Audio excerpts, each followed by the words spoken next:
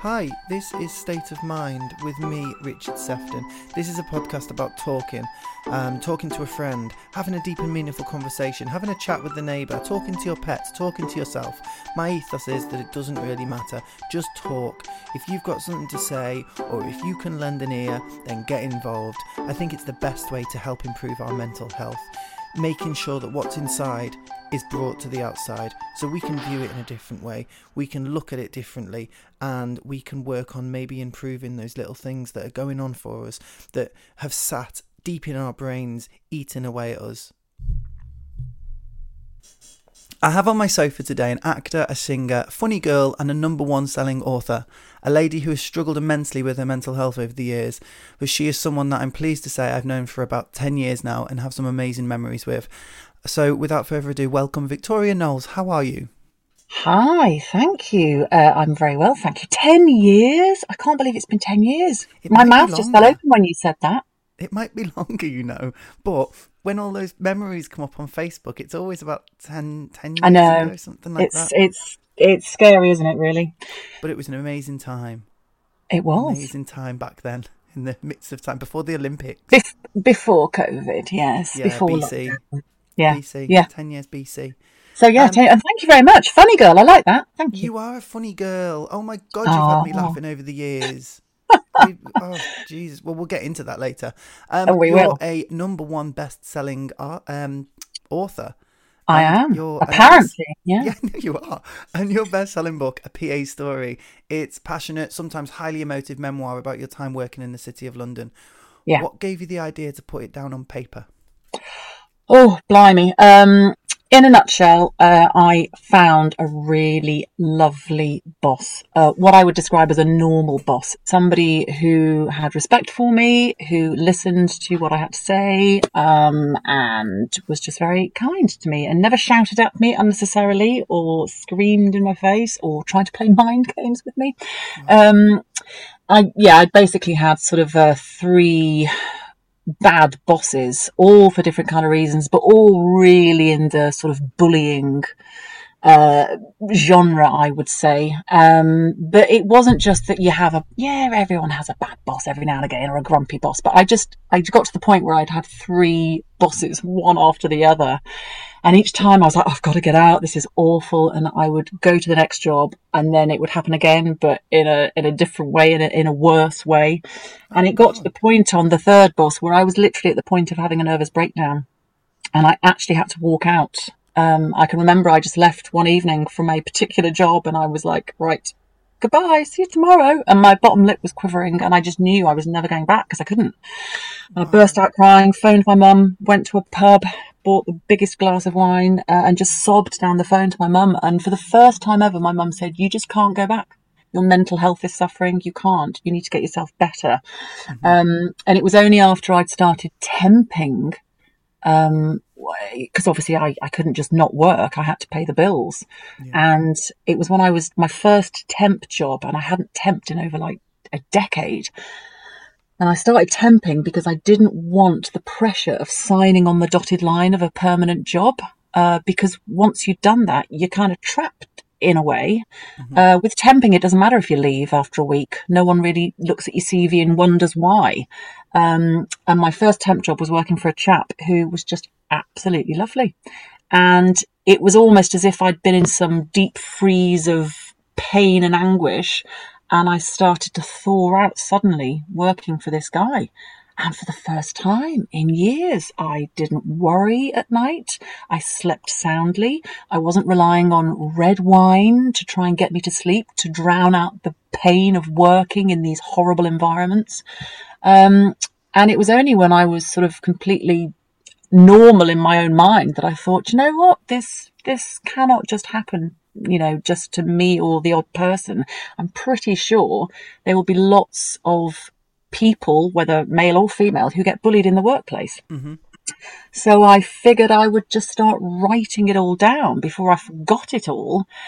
And I remember lying in bed one evening and I just thought, if any good is going to come from everything I've just been through, if I could just help one person, if I could write something down, maybe write a book, and if somebody read that and realised that they too were going through the similar, the same thing or similar things that I was, if that could give them the courage to walk away from their job or their bad boss, then I would be happy. So that's what sort of inspired me to start writing.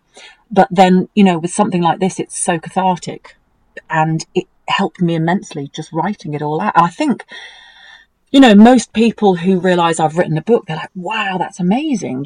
So many people have got a book in their heads, but they never ever do it, because it really is a hard process to write a book. But when it's something that's happened to you and you've lived it and you're passionate about, or at least passionate about it not happening again, it just flows out of you. So that's how I started writing. And once I started, couldn't stop. I wish I had that problem to get my book out. Well, it depends what your book is, though. I mean, is it sort of... I think we've spoken about this before, though, haven't we? I'm sure you've said. In fact, I'm sure you asked me to write your book. I did, because I'm which lazy. I'd be happy to. Yeah. Basically.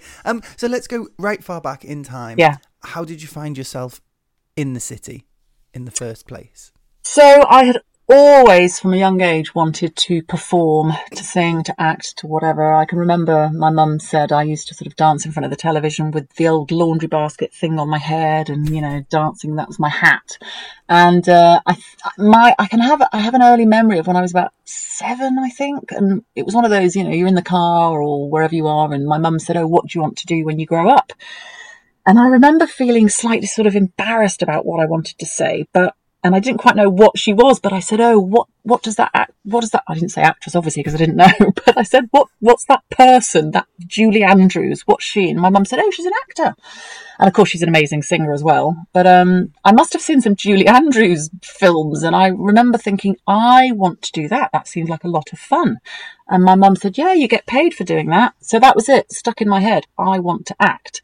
And then at school, I was rather good at drama, they told me. So I just got it in my head that that's what I wanted to do. And I followed that path. I sort of did GCSE drama. I got into a college specifically for studying theatre studies. So I did English theatre studies. And from there, where did I go to? I was really naughty. I was lazy, though. I was very lazy. And half it, because it was around the time you're 16, you're discovering life and boys and having fun and drinking. I shouldn't really say that. I was 16, but a lot of people do it. I can relate. And smoking fags and trying to look cool. And so, yeah, I didn't really go to a lot of my lessons. And I remember that all the sort of college tutors said, "Oh, you're wasting your talents. You're very good, but you're not going to get much more than an E or an F in your grades." And I actually managed to pull it out of the bag at the last minute, and I actually got 2 Bs. Wow. So, but it meant that I'd already applied to a college to do an HND rather than a degree. But actually, do you know what? I think when it comes to acting, you don't really do degrees in acting, do you? So a higher national diploma was better for me, and that's what I ended up doing. I went to Stratford-upon-Avon College, and I had the most amazing 2 years just acting. We got complimentary tickets to the Royal Shakespeare Theatre and the Swan Theatre, and I hobnobbed with a few famous actors, around the back of the stage door. It was just an amazing time. Hobnobbed. Is that a thing? No.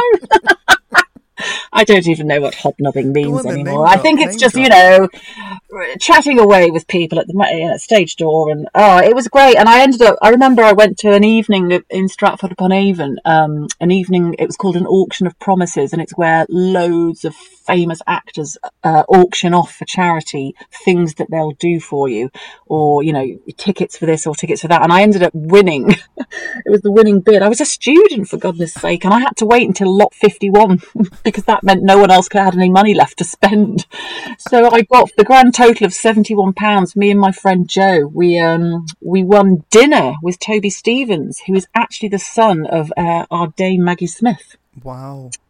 I know. So we had dinner with him and a lovely actor called Stella Gonay, who at the time was in the House of Elliot. Do you remember that show? You can get a cream for that, for that, Stella Gonay. Yeah. Oh, I, cream! I thought you said a queen. cream. You can get a cream for Stella I do Godet, remember yes. the House of Elliot. I loved the House of Elliot. Yeah, so she was the blonde curly one. So she was there. Absolutely loved the House of Elliot. Yeah. It was an amazing evening. So yeah, there you go. That's by the by. But I had a great time, and that was it. I just thought my life was set. I'm clearly going to act and be discovered. But I felt there was one more sort of step to go, and that was really drama school.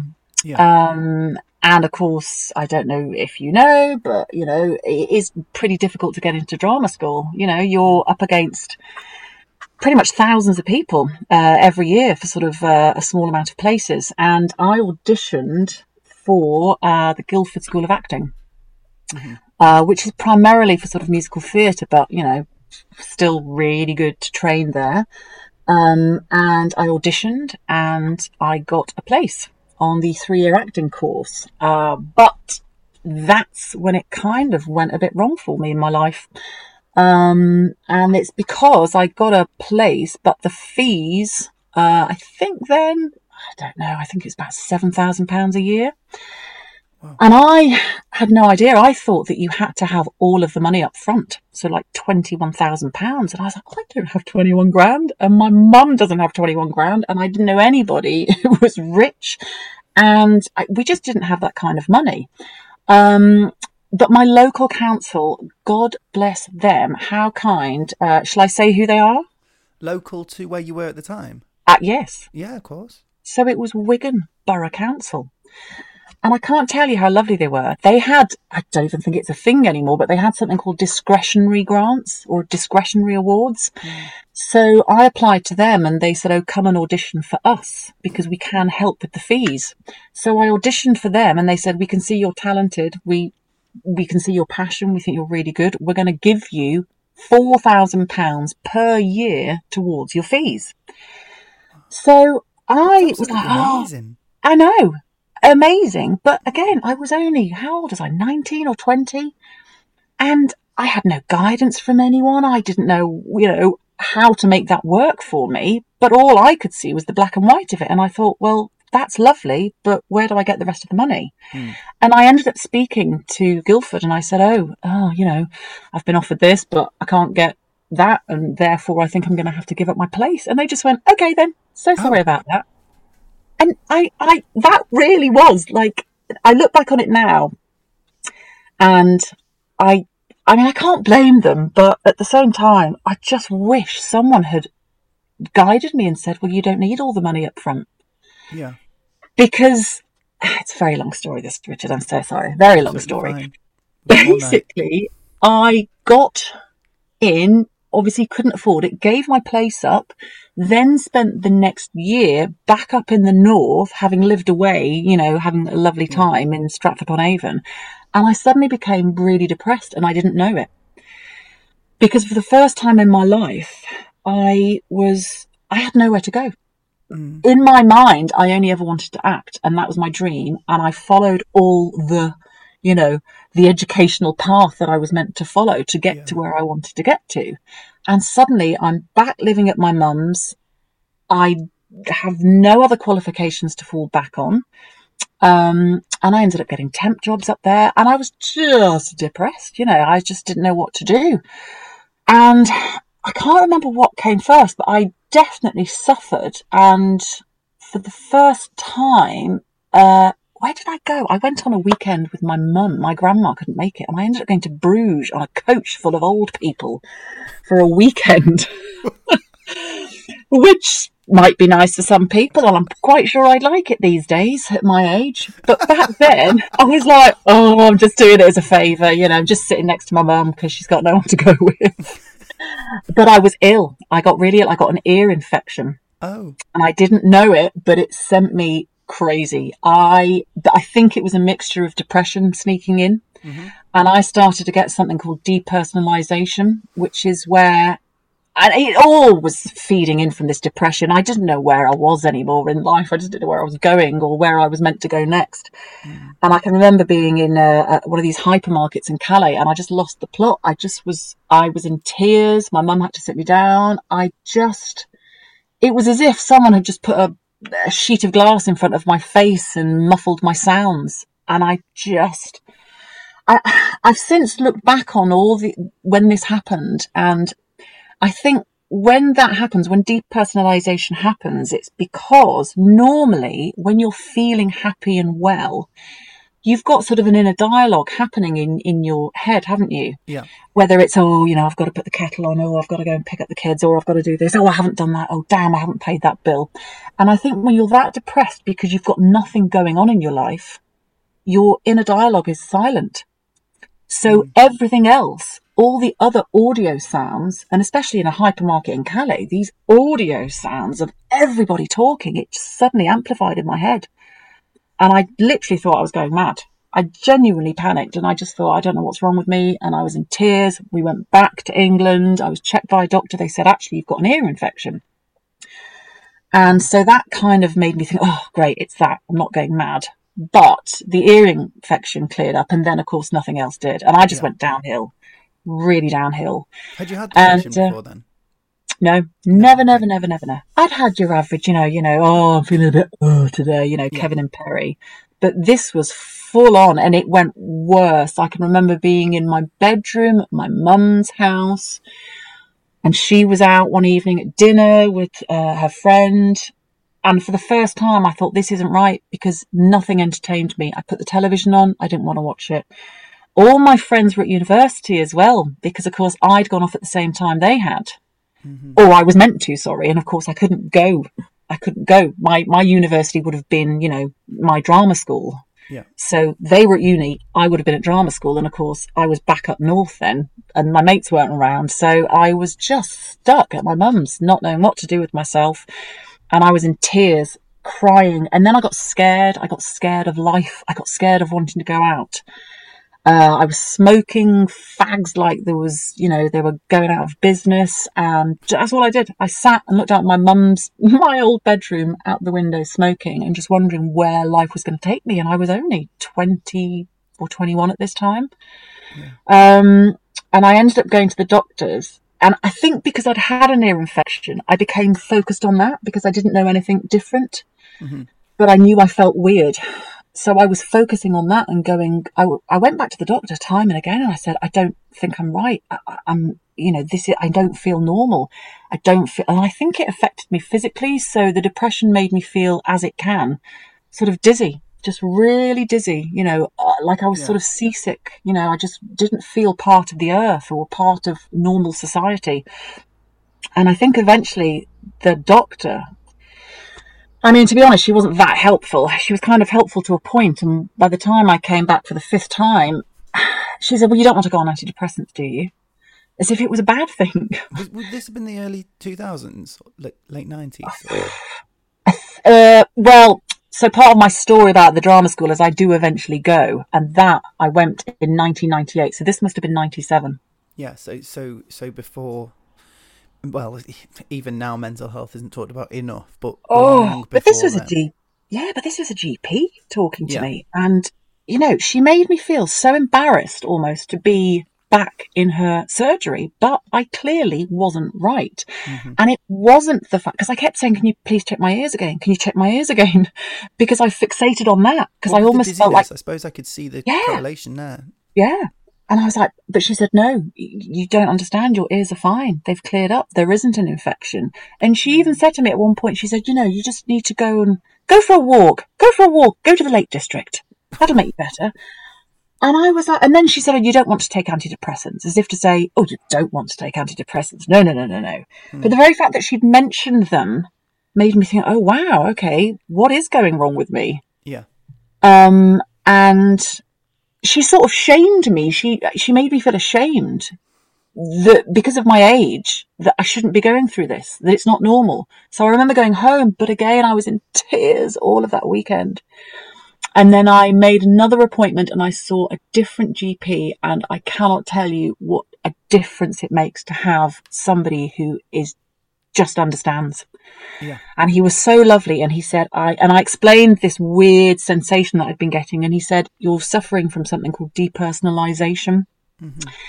And it's when one or other of your senses is out slightly and you overcompensate, and it just doesn't feel right. The world doesn't feel right. He said, and you're also probably suffering from some kind of depression because, you know, you've told me you were about to go here, you thought your dream was going to come true, and now you're here and you don't know where you're going in your life.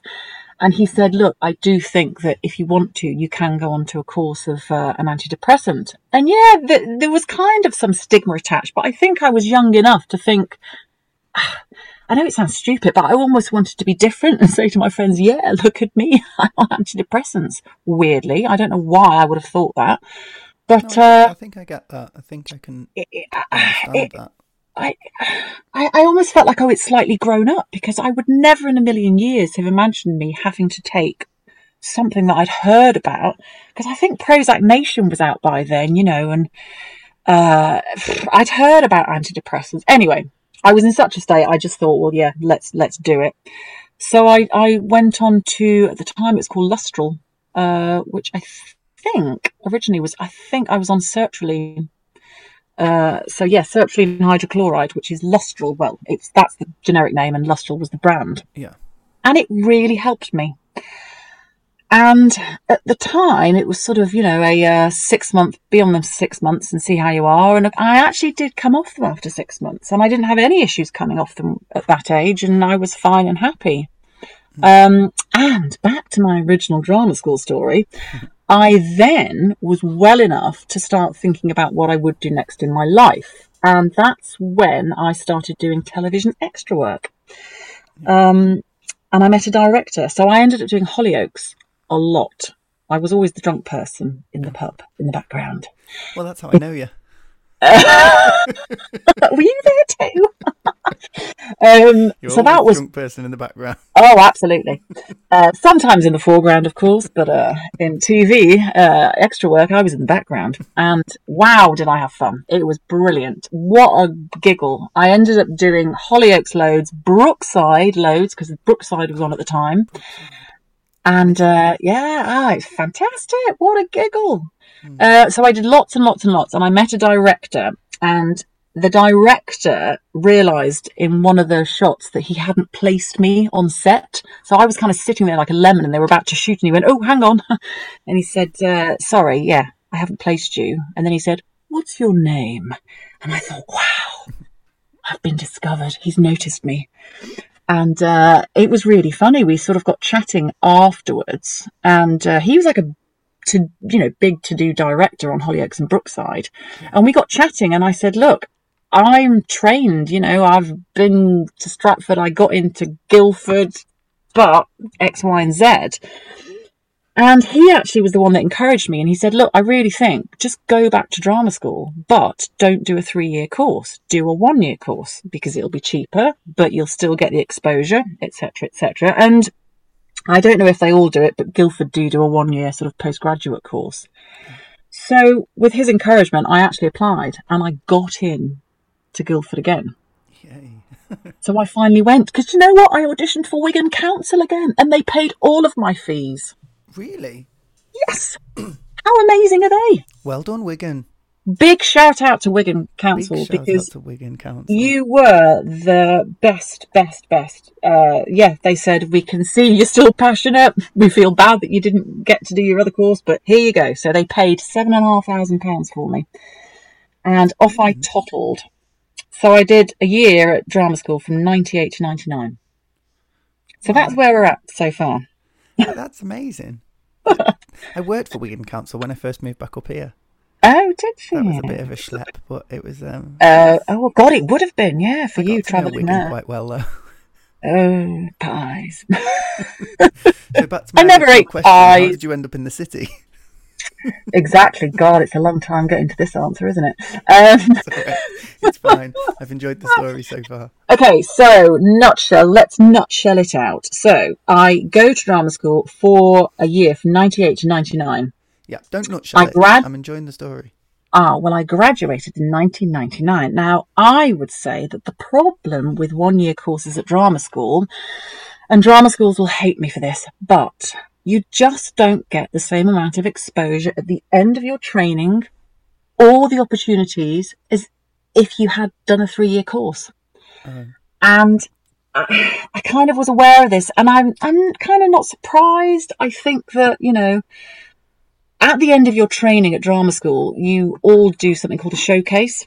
Yeah. And so the showcase is where, well, you can imagine you're showcasing the talents of those graduating students, and a load of casting directors and agents come along and they watch your various monologues and duologues and showpieces.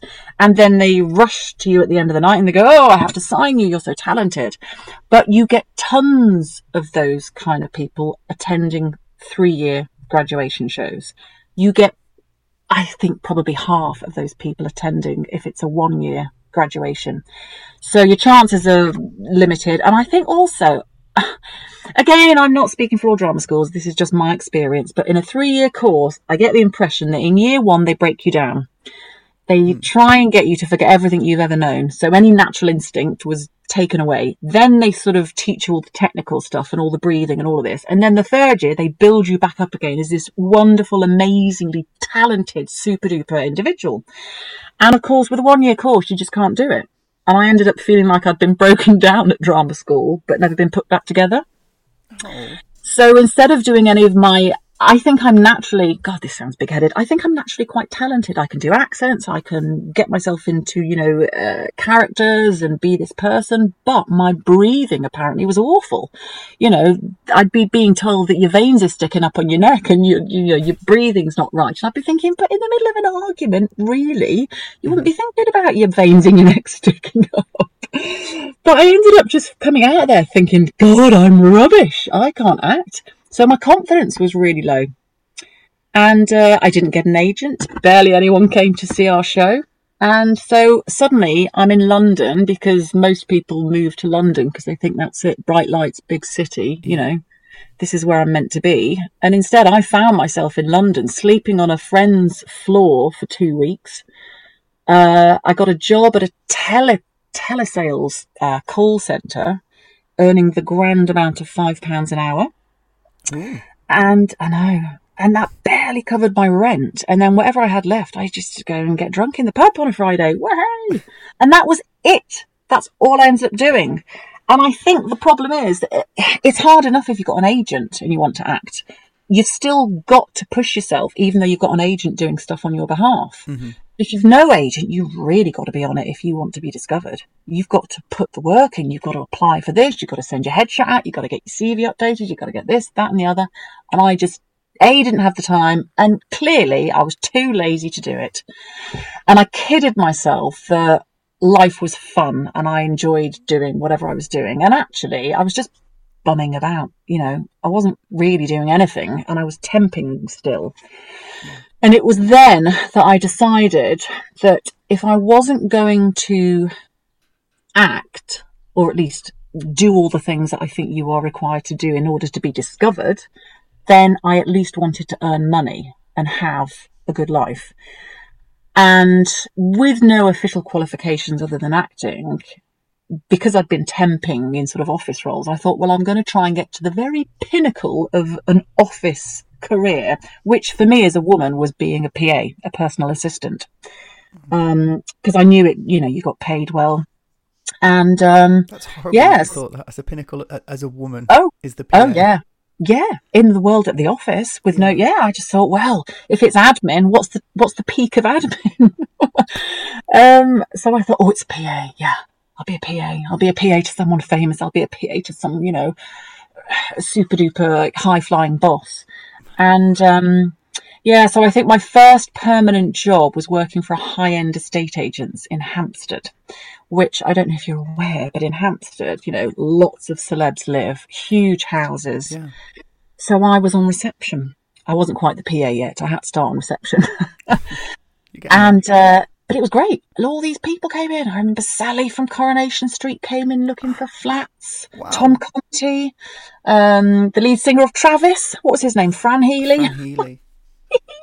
God. So I was thinking, yeah, I've made it. I'm receptionist and I'm seeing all these celebrities. But of course, you've not really made it. You're just serving these people. And it's, I was still only getting paid whatever I was getting paid. I think about £20,000 a year or something, which I suppose, not that bad Not bad in those days. Yeah. However, I got headhunted by the, who was it? It was the PR department of the estate agents. And they got in touch with me and they said, oh, we're selling, I think they were selling George Michael's house actually. And they said, oh, we need, God rest his soul, lovely old George. Yeah. And they said, oh, we need a JPEG of his house or whatever, a JPEG image. And because I'd sent it to them in, I think, 2.2 seconds, they got on the phone and said, we've got a job. You're so fast and efficient. Will you come and work for us? Wow. And I thought, is that all it takes? Okay, fine. So I did. I went and then I joined the marketing department and I actually became the national advertising coordinator for this huge estate agents. And I had no experience whatsoever. Wow. But I was good on the phones and I was able to sort of put my acting skills to good use and sort of, get down with certain people, and I would be very, hoity-toity with the others, you can imagine, Yeah. You get all sorts of people, rich, famous celebrities, etc. So I was able to sort of mix with them and be appropriate on the telephone and rah, rah, rah. So I was there for about 4 years, but that is the period of my life when depression came back. Okay. So, yeah. When you were riding high? Well, but riding high, you see, that's the thing, riding high to anyone else, but actually, secretly, in my heart, not doing what I wanted to do. Yeah. And even then, I was always trying to do things on the side that were creative. So I actually started writing then, and I started writing a sitcom. So I wrote a pilot, and I ended up, I got introduced to somebody who worked in television, but it was the wrong kind of TV. It was sports television. But he was a really nice guy, and he said, I think you're really talented. He said, I think I'd like to try and get this off the ground. So I was doing stuff on the side, but I don't know, the fact that I was just doing this job daily that sounds very exciting, but actually was very formulaic. I could do it with my eyes closed at the end of the day. It was just pulling people's adverts together for selling their houses. Yeah. So you can imagine 4 years of that. For somebody who is creative, it just killed my soul. Yeah. And so depression, snuck back into my life. And I ended up also getting labyrinthitis, which I don't know if you know what that is. I do, but I can't put my finger on it. I do know that. Inner ear infection. That's the one. So I think I'd always had issues. With something similar. Yeah. And I thought it was that. Oh, yeah. I mean, I obviously, from the other story you heard, I had had ear infections, and I'd had them when I was younger. I mean, not to the extent where I suffered daily, but there was obviously something that I was, susceptible to. And so, yeah, I had a really awful dizzy fit, like the whole room span like vertigo out of nowhere. I was with somebody at lunch one day and I went pale and I just, again, what the hell's happening? And that's what triggered the depression, again, like major depression. Yeah. And I had to go back onto antidepressants at that stage. And I think it's a thing. I remember looking up the help groups out there for people who suffer from labyrinthitis. Because it can affect you so much and it sends you so, out of normalness that you really struggle afterwards to rebuild your confidence, because you get to the point where you're scared to walk down the street because you think you're going to fall over. You're that unsteady. No, my best friend's got something called Meniere's, which is, I think, very close to that. Yeah, absolutely. Yeah, all of those things are very debilitating and you can feel dreadful. And it says on any website that depression can follow labyrinthitis if you don't get the right support. And I did. So back on antidepressants, but I had a female boss where I was working and she was just, I think this was the start of me just having really hideous bosses. I mean, she was a different kettle of fish, but I can remember I sat opposite her in the office and I wrote to her on email because it was private. I didn't want to shout it across the office. And I said, oh, would you mind awfully if I have sort of next Tuesday off? I've got a doctor's appointment. And she just put her head across the desk and she went, why, what's wrong with you? What's wrong with you? You know, what are you going to the doctors for? And it was just, oh my God, so on her. And I sort of said, well, because you're not going on antidepressants, are you? Oh. And again, she was shouting out in front of the whole department as if to say, don't be an idiot. Why are you going on antidepressants? Don't do that. Don't go down that route. Oh, no. It was just unreal. Yeah. It was just hideous.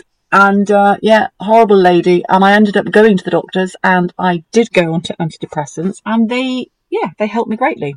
But this was, I went on to Prozac this time. So the famous Prozac, fluoxetine.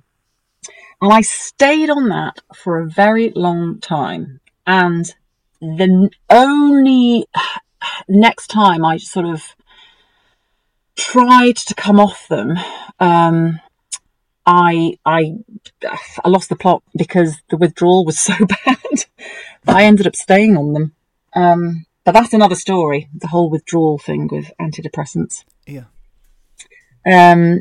But yeah, so where are we at, Richard? Where are we at? You're in your job. Which part of my story? So yeah, I basically finished working there, and then I got my first job as a PA, as a personal assistant, and I learned Hampstead? On the job.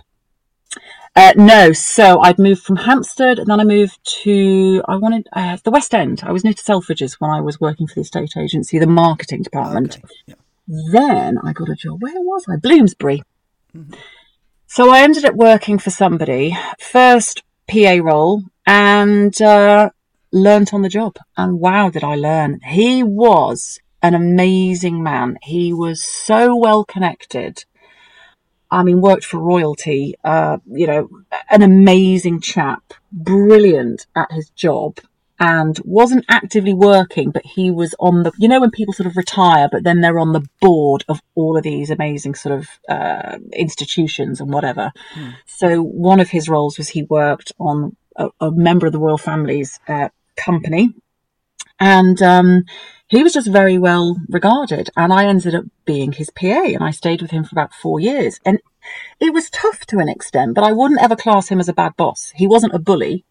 He just was, to the point, firm, but also very fair as well. But I sort of, again, after 4 years, I just thought, well, I'm not learning anything else, and I really wanted something new, a new challenge. And I ended up, I actually got a job working for, am I allowed to say names of people or not really? Yeah, of course you are. Go for it. I actually ended up getting down to the last two for a job, if not being offered the job. I can't remember, but the lady who used to run the Serpentine Gallery. Oh, you can't say that. Oh, well, I can't. Well, I said it now. Too late. It's fine. But nothing bad about her. Oh, okay, fantastic. It would have been an amazing opportunity. But because I was then suffering from anxiety because I was trying to come off antidepressants, I didn't go. I didn't go for the job. And this is how it can affect you, mental health in the workplace. I just was so anxious. I had lost confidence in who I was. Mm-hmm. And this was the period when I was trying to come off antidepressants, and I was suffering all sorts of physical symptoms because I was trying to come off them. Mm. And so in the end, because again, nobody really, the GPs didn't really know about withdrawal from antidepressants. I wasn't getting any support. And with fluoxetine, so Prozac, it's one of the antidepressants that has, I think, the longest half-life of any antidepressant, which I don't know whether do you know about half-lives and antidepressants? I know about antidepressants. So the half-life is how long it stays in your system for after you've stopped taking it. So I think fluoxetine is a bit of a scary one for a lot of people trying to come off it, because without the right support, you might just stop and you might feel that you're fine for 2 weeks, if not 3 weeks. But then it hits you because it's just one of those... I don't know. It's just one of those things with some antidepressants. And I didn't know. And I didn't really have the support. So, of course, anxious, didn't go for that job. then ended up getting another job as a PA for a very high-flying PR guy whose partner was a famous fashion designer. You can tell me who later if you want. I will. Yeah. I mean, this was in the book that I ended up writing, but obviously names were changed. Yeah. But yeah, I thought, this is it. This is brilliant. I'm going to be so excited, because not only would I be working for him on sort of the PR side, but I would be working on the fashion side and supporting his partner. So I left one job, went to that job, and this was in the city. So then I was in the middle of the city, you know, I think we were on like the 32nd floor of this amazing building. And, you know, we had access to a gym and a spa and free this and free that. And I got a clothing allowance for said fashion designer's clothes, which, to be honest, didn't really buy you much. I got about $2,000 per season. Yeah. Earring. No, I don't know. I just thought it was going to be an amazing opportunity, and it was the start of my spiral into hell, and what eventually made me write a book, basically. I could tell you what happened, but you know it won't be in a nutshell. No, I like it. I'm enjoying your storytelling. Another talent of yours. Another natural talent. See, other people would just say, no, you just gas on, Vic. Verbal diarrhea. That's just my husband, though. So you say that was your start of your years of hell? Yeah, bad boss. Well, horrible bosses, really. He was a horrible boss. He was horrible. He was on the outside, smooth, charming, permatanned, attractive, you know, schmoozed people, you know, handshakes, but then treated some of his staff just so dreadfully. And for me, having been promised that I would do this, that and the other and be his right-hand person and work for his partner and I ended up doing nothing, which sounds just crazy. And, you know, how can you actually do nothing? But he would be sat in the office pretty much all the time, apart from when he had, you know, client meetings externally. But a lot of the time he was in the office to my left. And what separated us was, I don't know, 10 feet of carpet, and I was almost in some gilded cage. It was like he wanted to say he had a PA, because he'd never had a PA before me, you see. He'd shared one. Okay. And I think he just wanted his own PA. But it was literally, he just wanted a beck and call person. So if he thought of something he wanted you to do, he'd ask you to do it. But I'm talking like menial things like go and get my sushi for lunch. Or, oh, I haven't paid that. Could you just pay that? And he wouldn't share anything with me. So, you know, most PAs are meant to know where their boss is so that they can organise their diaries. He never told me where he was going. You know, I couldn't tell anyone where he was at any given time of the day if he wasn't sat at his desk. I don't know. He doesn't share anything with me. But then he also tried to control me. Oh. So eventually I wasn't allowed. And you know me, Richard. I'm gregarious. I love a giggle. I love a chat. Absolutely. I was not allowed to socialise with friends that I'd made in the office. I just wasn't. I ended up, a friend of mine used to come up and say hi to me and I'd shoo her away. I was that petrified because he was off his rocker. He would get really angry. I also was meant to work for his business partner in the agency that he owned. And when he used to ask me to do things, I'd be like, oh, okay, yeah, sure. Yeah, I can do that. And then the other guy would call me over and sort of whisper at me so that I'd have to get really close to him. And he said, what are you doing that for? I don't want you doing... I'm not allowed to swear, am I, Richard? Am I? You can swear. He used to say, I don't want you doing shit tasks like that for him. What if I need you? I don't want you booking him an osteopath or whatever it was that he'd asked me to do. Wow. And I was like, but I work for him too. What if I need my sushi? Yeah. And he said, I don't want to have to find myself another PA in 6 months' time because you're doing fucking shit tasks for him. And he was so sinister and horrible. And then he started talking to me about the Stockholm Syndrome. And I was like, what? He said, you know about the Stockholm Syndrome, don't you? Yeah. You like it, do you? Is that what you want? Do you want it? And he was just mental and horrible. And I was so fearful of him. But I also needed the job. Oh, yeah. Absolutely mentally abusive. And he played games with me, mind games. He would lie about something, then he would sort of admit it, but in front of somebody else, so it made me look like I'd done something wrong. What did he do? Oh, probation period. I'd been there about 3 months, and you're meant to come to your end of probation at 3 months. And I remember him saying, oh, it was a Friday, and I was due to pass probation on the Monday following. Mm-hmm. And I thought, well, I better sort of just mention it. And I said, oh, just about probation, do I get a letter just to say that I've, passed? Because you would presume he would have mentioned it beforehand if there was a problem. Yeah. And he said, oh yeah, I've been thinking about that. Yeah, I think I'm gonna extend your probation. Yeah, I'm gonna extend it. Yeah, mind games. And I was like, completely. Okay. And I went out to lunch with my friends from the office. That was the only time I could see them. And I was in tears, and I said, I don't know what he's doing. Why is this happening? And I ended up being brave, and I went back to the office and I said, about the probation, could I? Yeah, we've decided we're going to extend it. Yeah, that's the end of it. And I said, oh, but, could we discuss it? No, don't have time.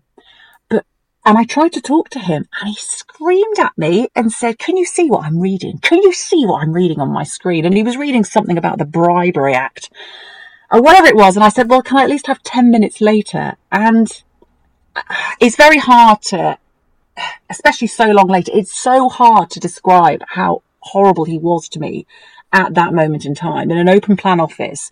But I ended up crying. I was in tears, and then he mocked me for crying and said, yeah, that's great, you crying. How the hell is that you helping me? How are you helping me by crying? It was just awful. And I sat back at my desk, not knowing what to do, where to go, sobbing. And he eventually sort of said, right, me and you in that office, 10 minutes. So I took in my little list of all the things that I'd been doing, because I wanted to say, look, I've not done much for you because you don't give me anything, but everything you've asked me to do, I've done very well. So I don't understand why you're not passing my probation. And I don't know I can't even tell you what he said to me. I described the whole meeting in the book as I came out of there feeling like, those adverts for Tango in the past, mm-hmm. where a little orange person would appear and slap someone around the face. Yeah. And it's, when you've been tangoed. I didn't know what he'd said to me. The only words I remember him saying, because he was so good at his job at PR, he just came at me with utter rubbish. Didn't let me talk, but I do remember him saying, I see you at 5:30 p.m. going for drinks with those girls. That's not going to happen again. And I was due to finish at 5:30 every day. Like, it's my life after 5:30. Yeah. But he was trying to control everything I did. It was a hideous period in my life. And I don't know, like I said, I can't really explain it properly. You explain it really well. I'm riveted, and I can imagine how you must have felt. I'm actually hearing kind of Devil Wears Prada, but on acid. Yeah. That's what it's kind of feeling like. It's hard to sort of put it across when you're out of that world years later and you're in a better place. But if I tell you that working for him in that environment, being subdued but also being given nothing to do, I was driven insane. So every single night I would either sob silently on the train, or I would hold it in and I would get to my flat door, like my front door of my flat, and as soon as I got in I would just collapse and burst out crying. And then I started drinking because it was the only thing that helped me escape, because I was just trapped. I was trapped in my head. And I know it's easy for people to sort of, keyboard warriors to say, oh, well, why don't you just leave? Why would you stay in a job, if it's not that good? But it's not that simple. No.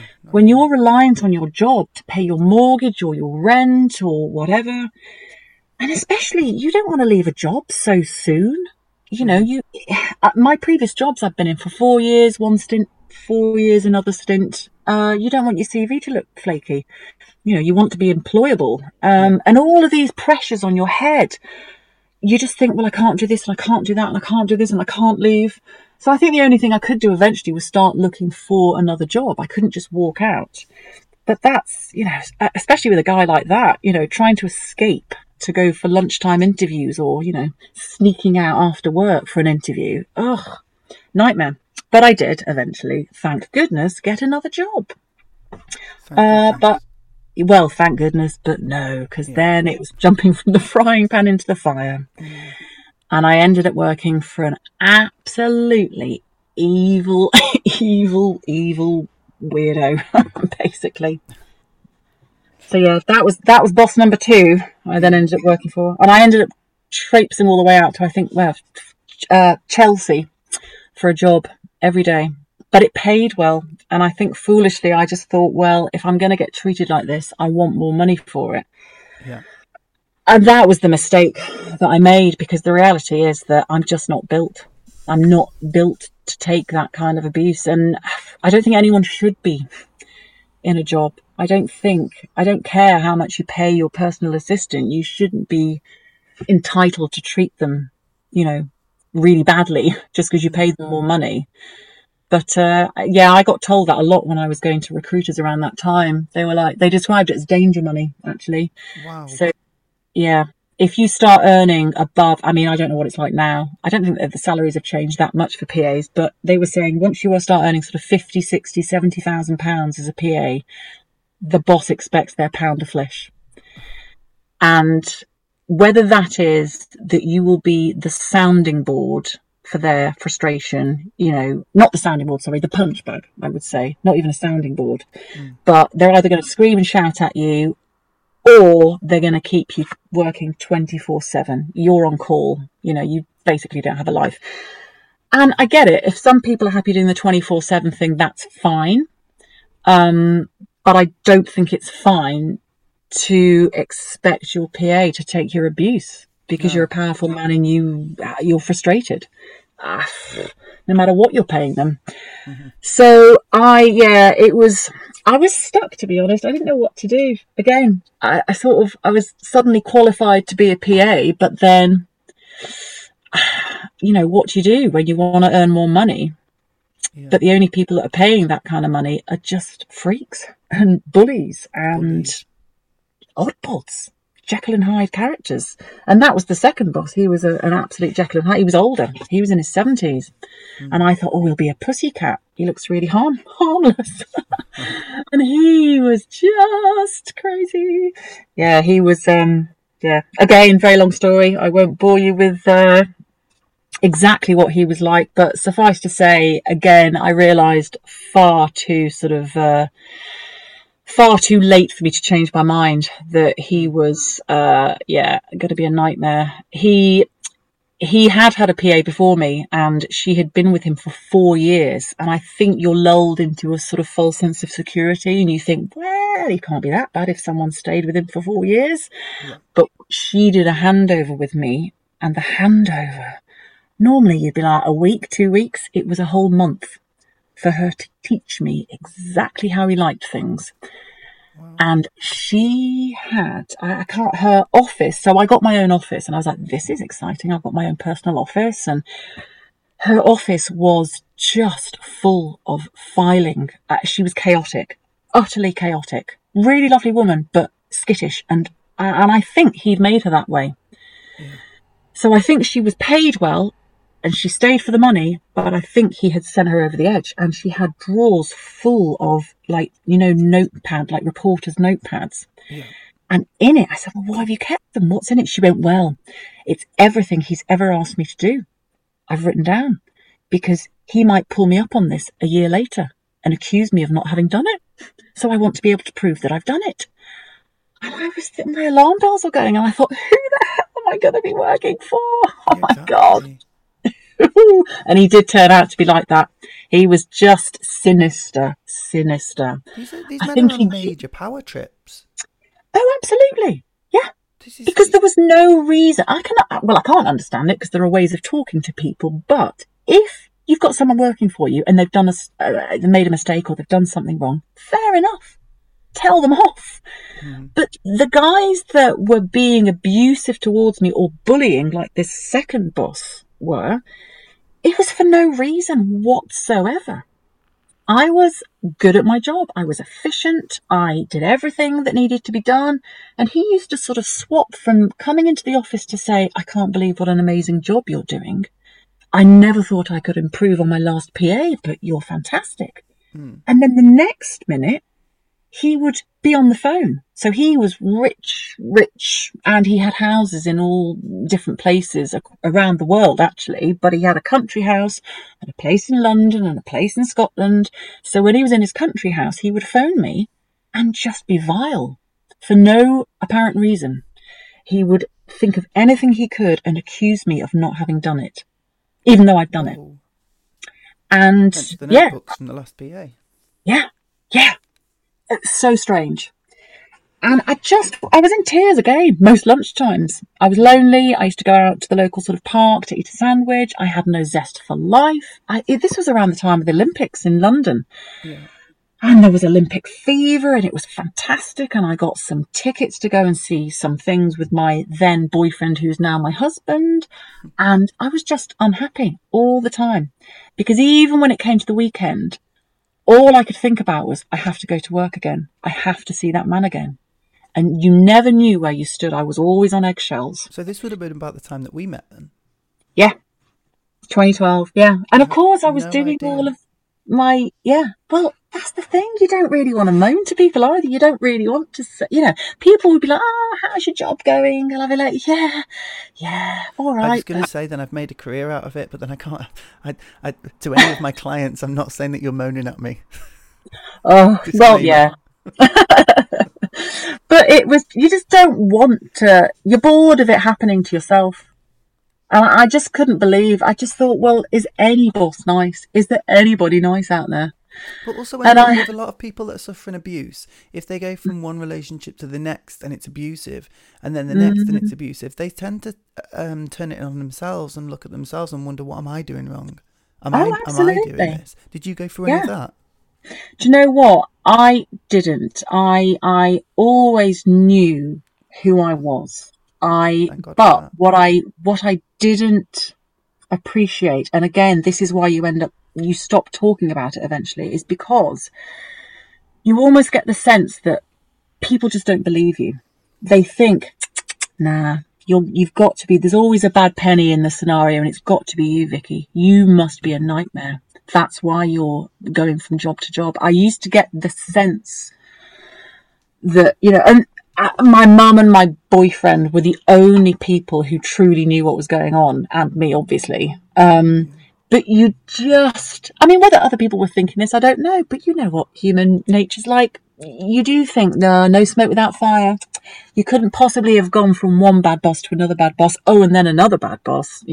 That's just unheard of, but it's not unheard of. And I think after I had got the third boss, I left evil Jekyll and Hyde, odd bod older guy.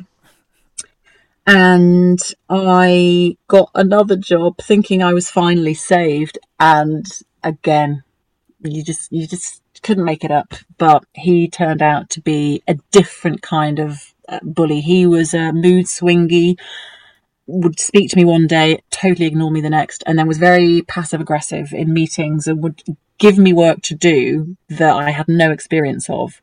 Yeah. But then wouldn't train me on it, but then would pull me up on it in meetings in front of senior members of staff just so he could swear at me. And just because power, sort of. Yeah, he just weird. And the first two bad bosses, so PR guy, then older guy, all of those experiences, I'd never had a break in between these bad bosses. I had always been chasing my tail thinking, well, I have to have a new job. I can't possibly have time out to get my health back together because, of course, I couldn't afford it. I always had to have a job. So I never, ever recovered. So I think slowly I'd been battered down mentally. And so when I got to this third boss, I walked out after 4 weeks. And that was my original sort of story when I said I just picked up my bag and said bye to the people in the office, left, knowing that I would never go back again. Yeah. And it was that night that I ended up going back to my flat. And I can remember just lying on the floor in tears. And I said, I don't care that I've walked out. I don't care that I don't have another job to go to, because quite frankly, I just don't want to be here if This is what life's like. I couldn't imagine what I was going to do, but at that moment in time, I didn't care. I had got to rock bottom. So yeah. You had some heavy weights on your shoulders. Yeah. And back then, we would have been, I should say we were in a band together. So yeah. We were quite close. Yeah. And we were pouring emotion into songs and stuff like that. And yet I had no idea. Yeah, and do you know what? Because I'm the type of person that I deal with it myself. I don't need to, and do you know what? I really appreciated what I was doing external to that. I really appreciated the fact that I had an outlet. And it's not like we did loads. We weren't gigging all the time, were we? No, so but we had such a laugh when we did though. Oh, because I love laughing. This is who I am. I'm a gregarious, fun. I love life. I love laughing, which is why it was so weird for me to be going through what I was going through. Because it just made me, I don't understand why people have to be that way. And I'm really soft. I'm really emotional as well. You know, I'm sensitive. And I think a lot of the time you almost tell yourself, well, you can't be sensitive. But why? Since when was being sensitive a bad thing? You know, surely I can still do a job and do it well as a PA, but not have to put up with being bullied or abused. But yeah, we had an amazing time. And that was just fun to me. Blooming fun. You know, we used to just giggle and sing, and I used to forget the lyrics. As did I. I used to have a pad on the floor with the first line of every verse. I used to think you were so professional, though. I used to think, God, Richard's on it. He's got it. He knows what he's doing. And I always used to think, if I forget it, at least I'll look at Richard and it'll fill in for me. And you did. In my last gig with my current band, I forgot the whole verse of the songs and just stood laughing. I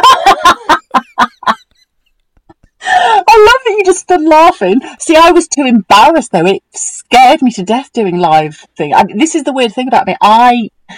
You're brilliant at just standing there and singing and really giving it all and your performances, whereas I was petrified because I don't like looking people in the eye from a stage. See, that's so funny because I'm the same. Oh, you wouldn't think it. So you're looking at me and I'm looking at you thinking the exact opposite.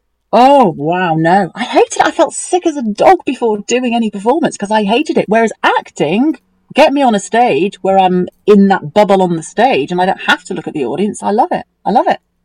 Don't care. Exactly. I'm not nervous the same at all. reason as well. I hate having to make eye contact and stuff like that. If I'm on a stage with lights, it's better because I can't see. You're blinded, aren't you? Could be singing to anybody or thousands.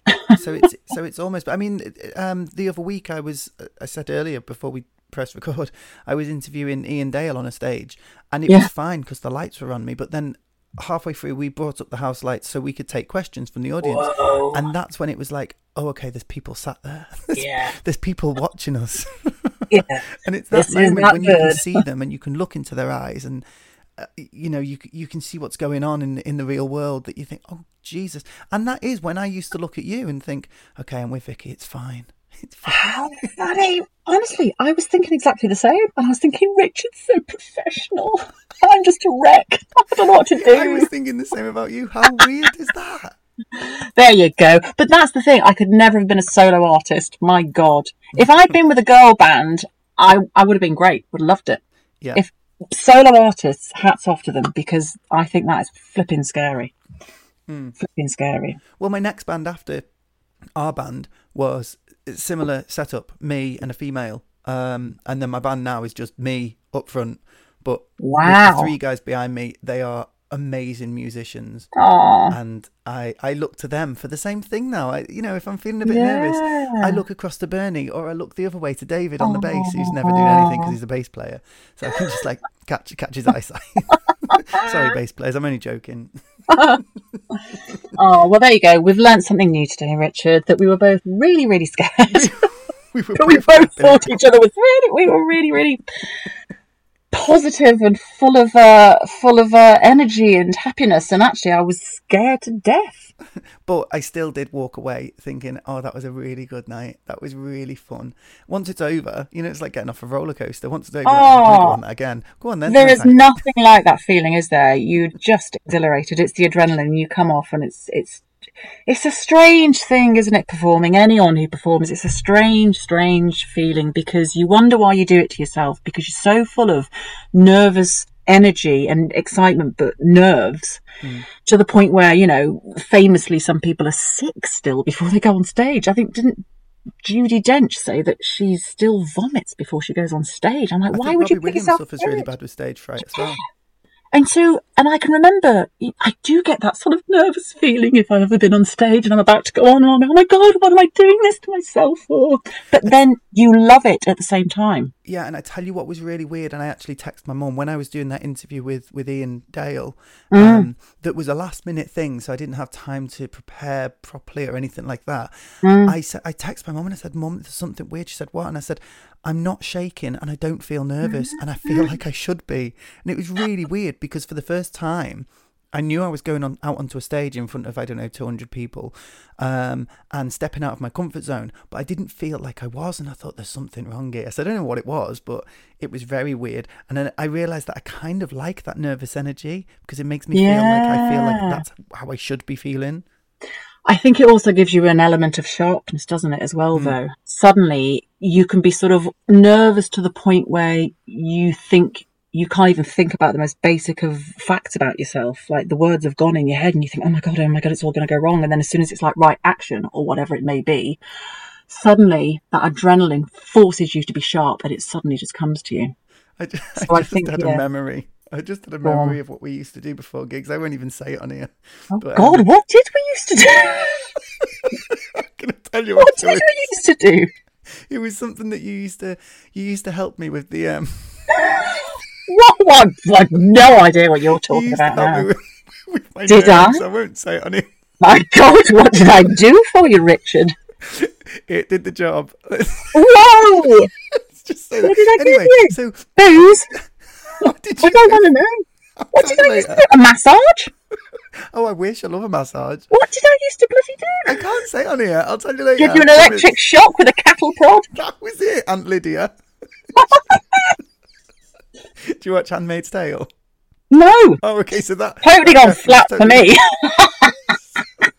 Oh, it's amazing. You've got to watch it. You've you've changed the subject now, Richard.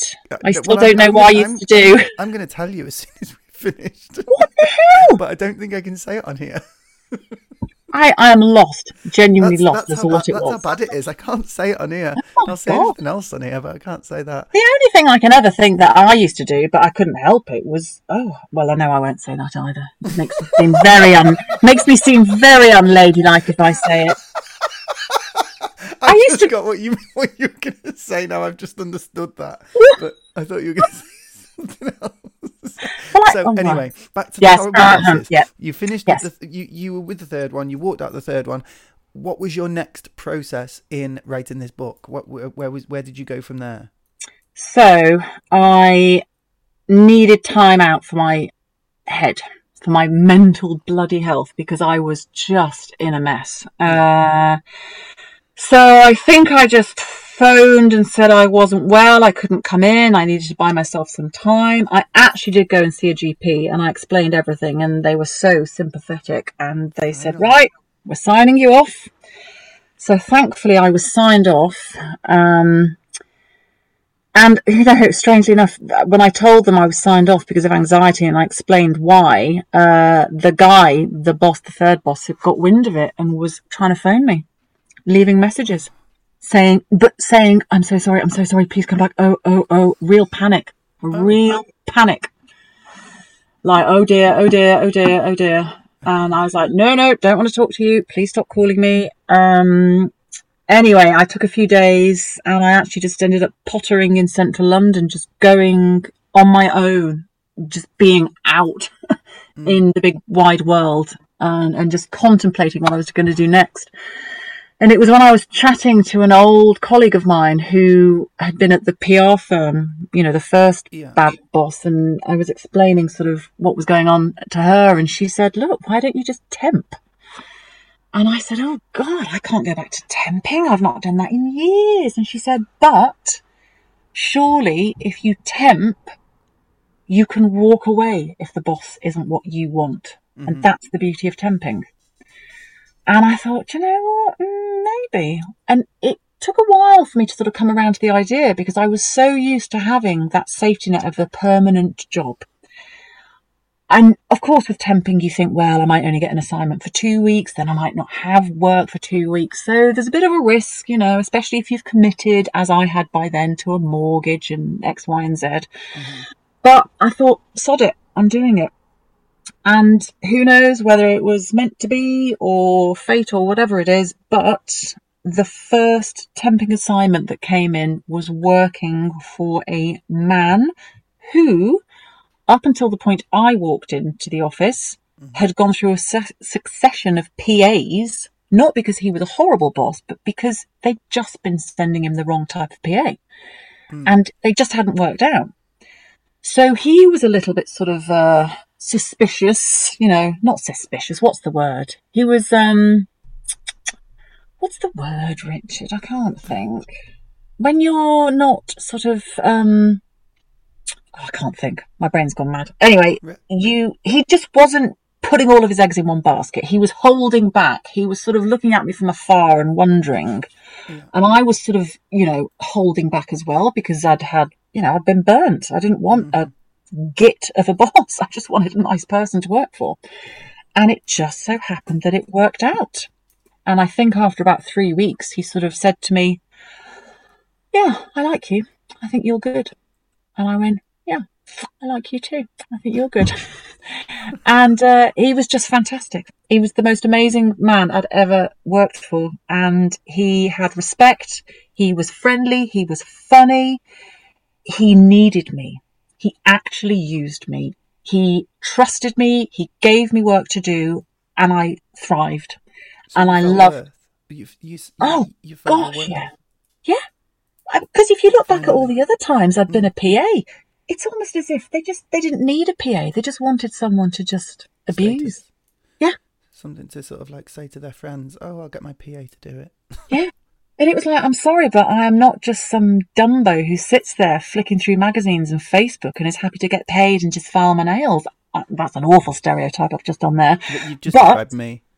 Well, exactly, Richard. But I actually wanted to work. I need to be active so that I feel part of life and the fabric of society. I want to be active. And he gave me work to do. And the more he gave me, the better I became. And the better I became, the more impressed he became. And it all just worked out. And it was fantastic. And it was then, whilst I was relaxing, in those quieter moments when I would go home or I'd be sitting on the train, that I thought, you know what? This is what it feels like. This is what I hope for most people. This is what working is like. You do your job, you get paid, you walk away from your job and you have your own life, and you don't let work infiltrate your free time to the extent where it's making you anxious about it. And that's all it was ever doing to me in the other jobs. I didn't have my own life when I left the office. I was ill, essentially, you know, having to drink my pain away, you know, from bullying bosses. And suddenly I had this really great guy and my life felt settled and nice and normal. So that's when I started writing. And as I said, I think I started writing and I think I'd done however many words you need, 70,000 words. I'd done it in about a month. Oh, wow. Okay. If not less than. Wow. Like the rough first draft of a book anyway.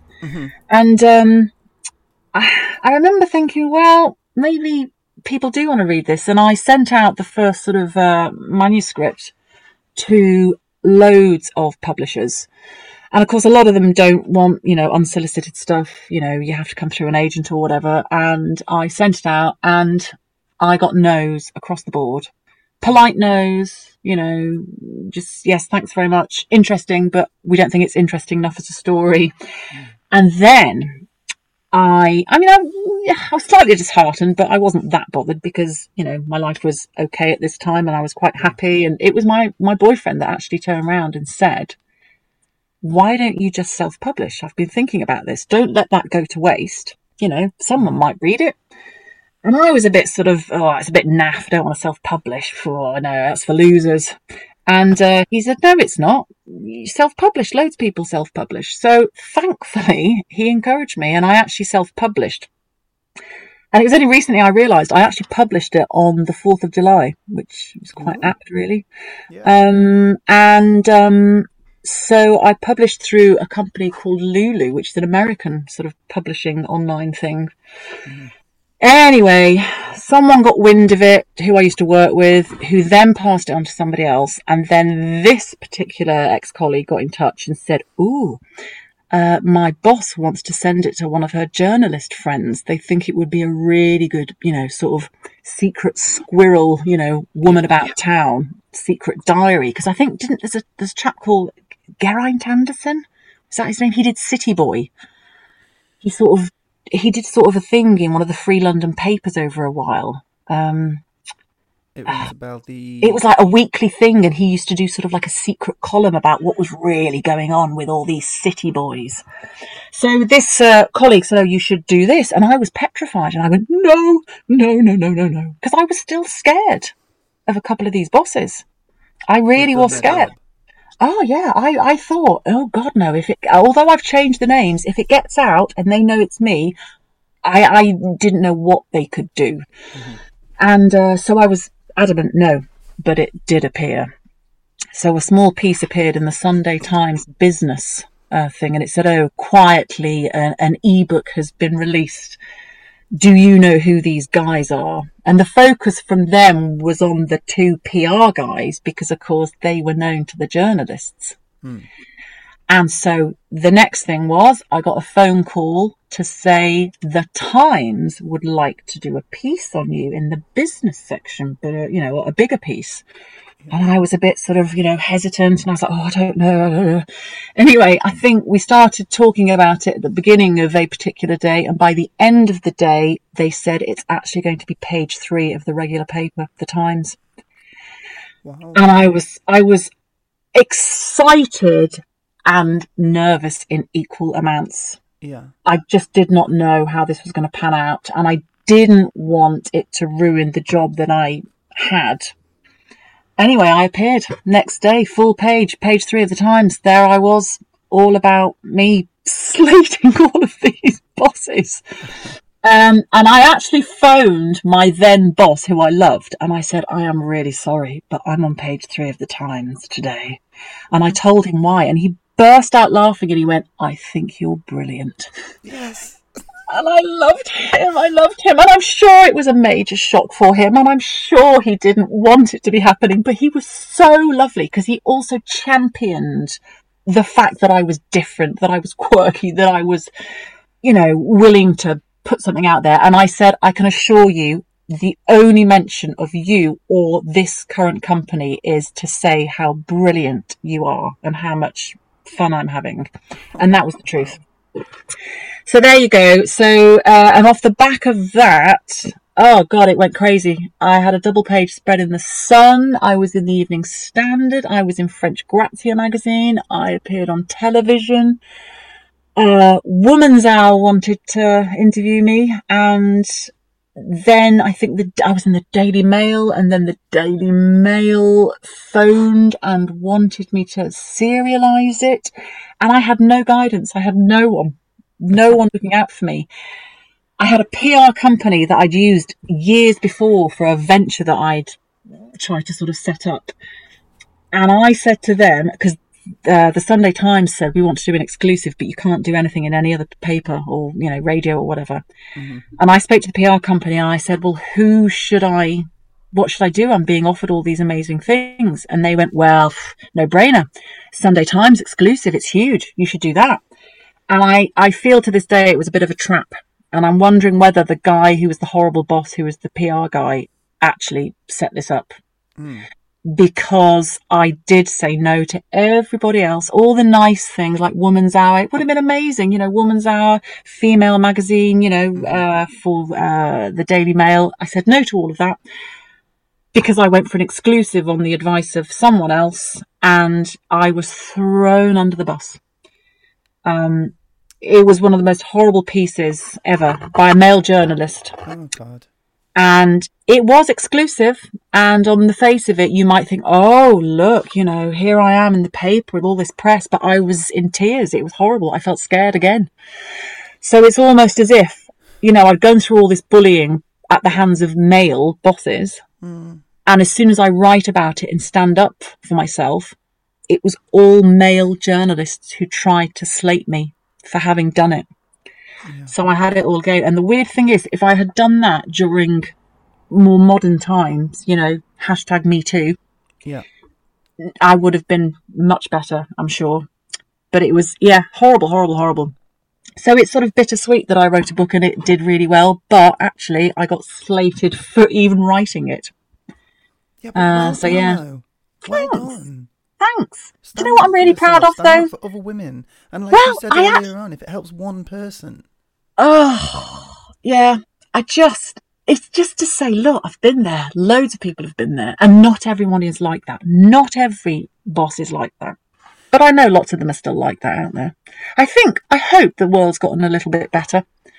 I hope it has. And that people are more sort of, you know, accountable for the way they are and the way they behave with their staff and, well, just relationships in general, really.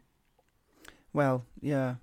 I mean, it instantly has just made me think of the bullying story with Priti Patel that got overlooked. And yes. Makes me wonder about things like that. Yeah. You know, right in the centre of the world, basically, and right in the glare of everyone. You know, bullying's fine, almost. Yeah. Sadly, across the board, not just Priti Patel. You know, across the board. Yeah. Sadly, people will always get away with it if they are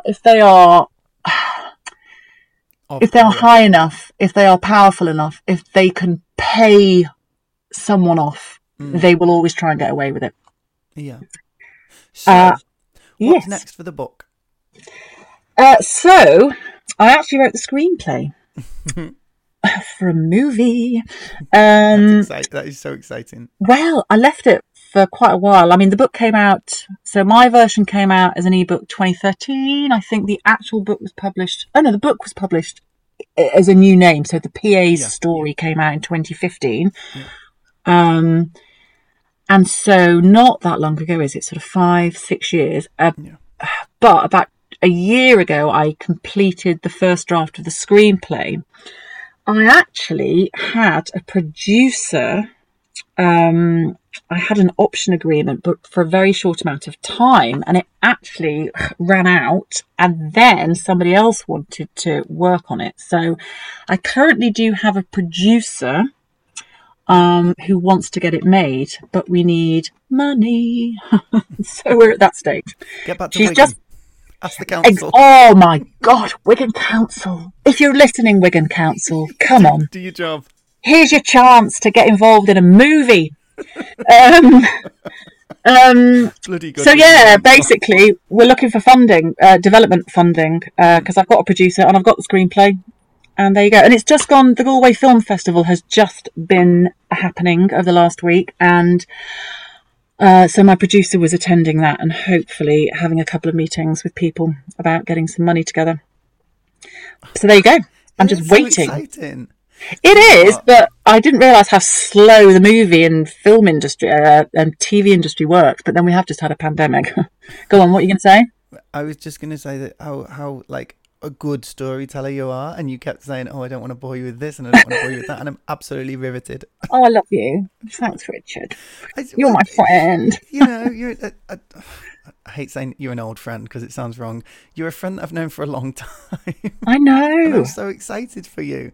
That's amazing. I mean, well, if it happens, let's just hope it does. It was amazing. Sorry, what were you going to say? I know. No, I'm just saying, if it happens, let's just hope it does. But yeah, I think loads of people get things off the ground, but it's always to do with the development and the money, isn't it? You know, finding the cash.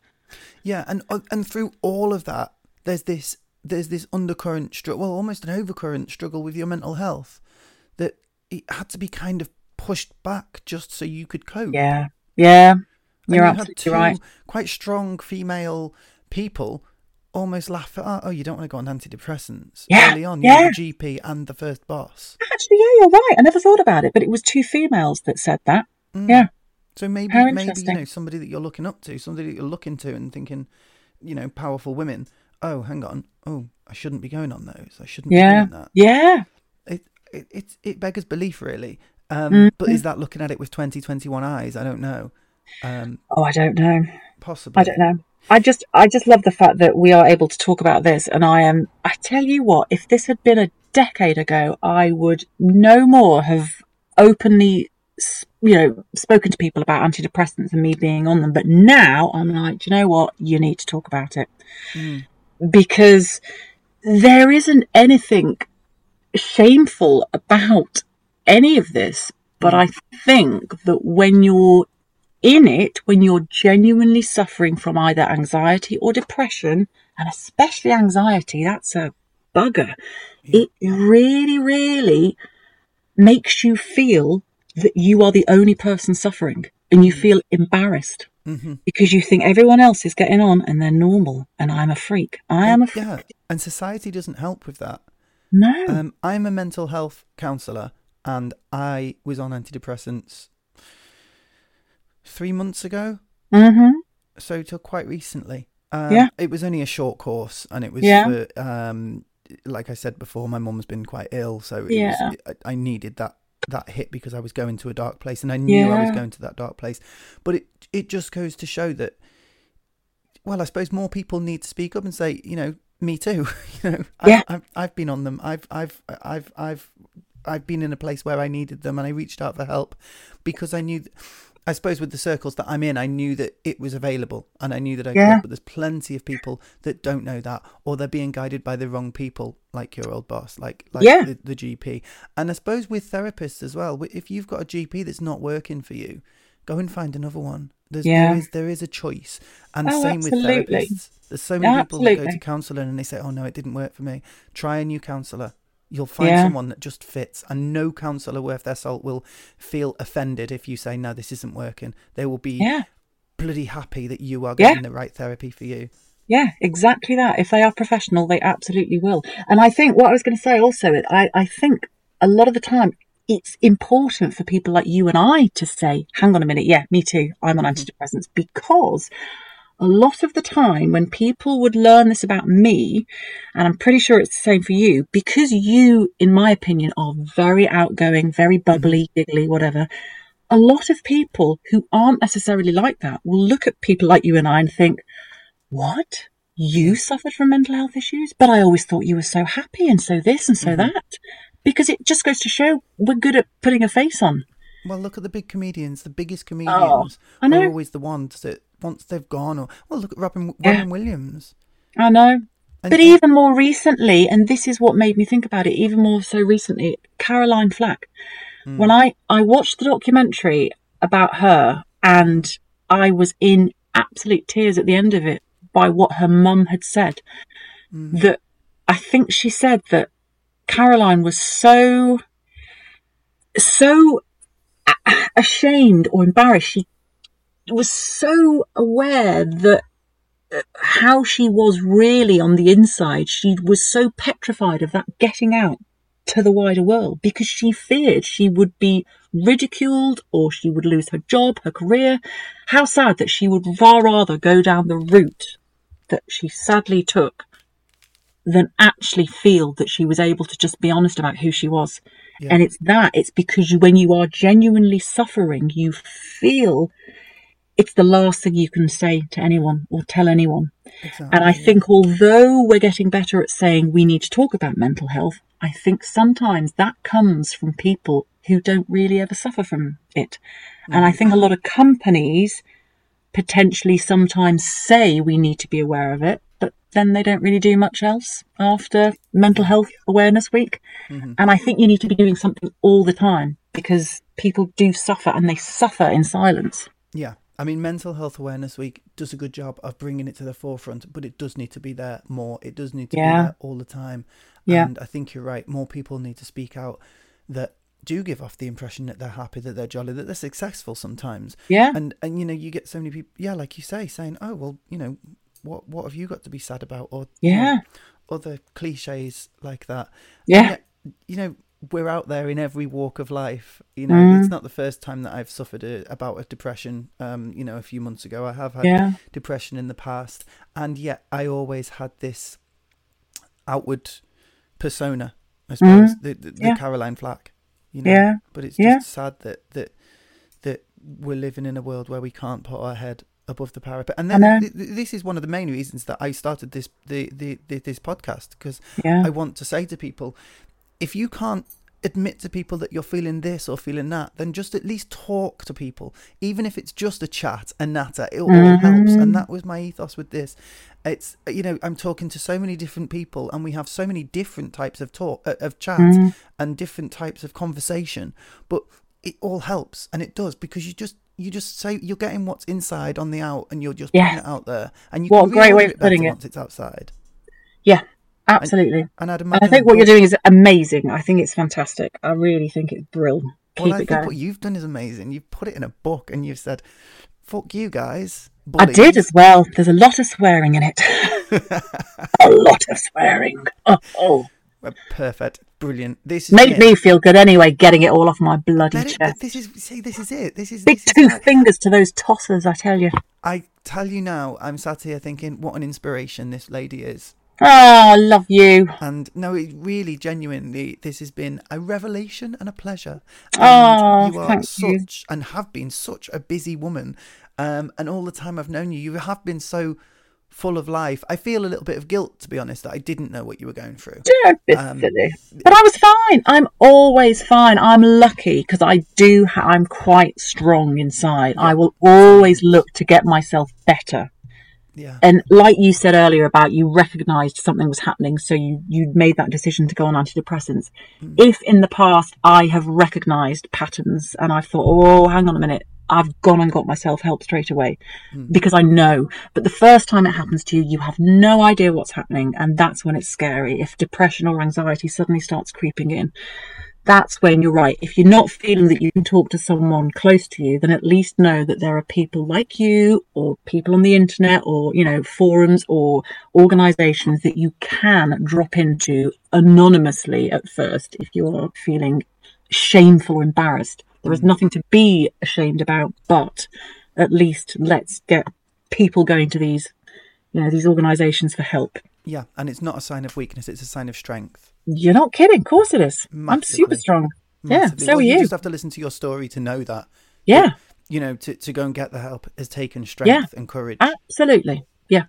So totally. I will thank you from the bottom of my heart for joining me today. Thank you. It's been fun. I loved it. It's been absolutely lovely, and we can't leave it that long again because I've really had a good laugh, and I really want to know who this fashion designer is. So I'm going to into these proceedings, and I'm also. And I want to know what the hell I used to do to you before a gig that relaxed you, Richard. My God. I'm sure everyone will want to know that, but I can't be telling anyone. So I will bid you farewell for now.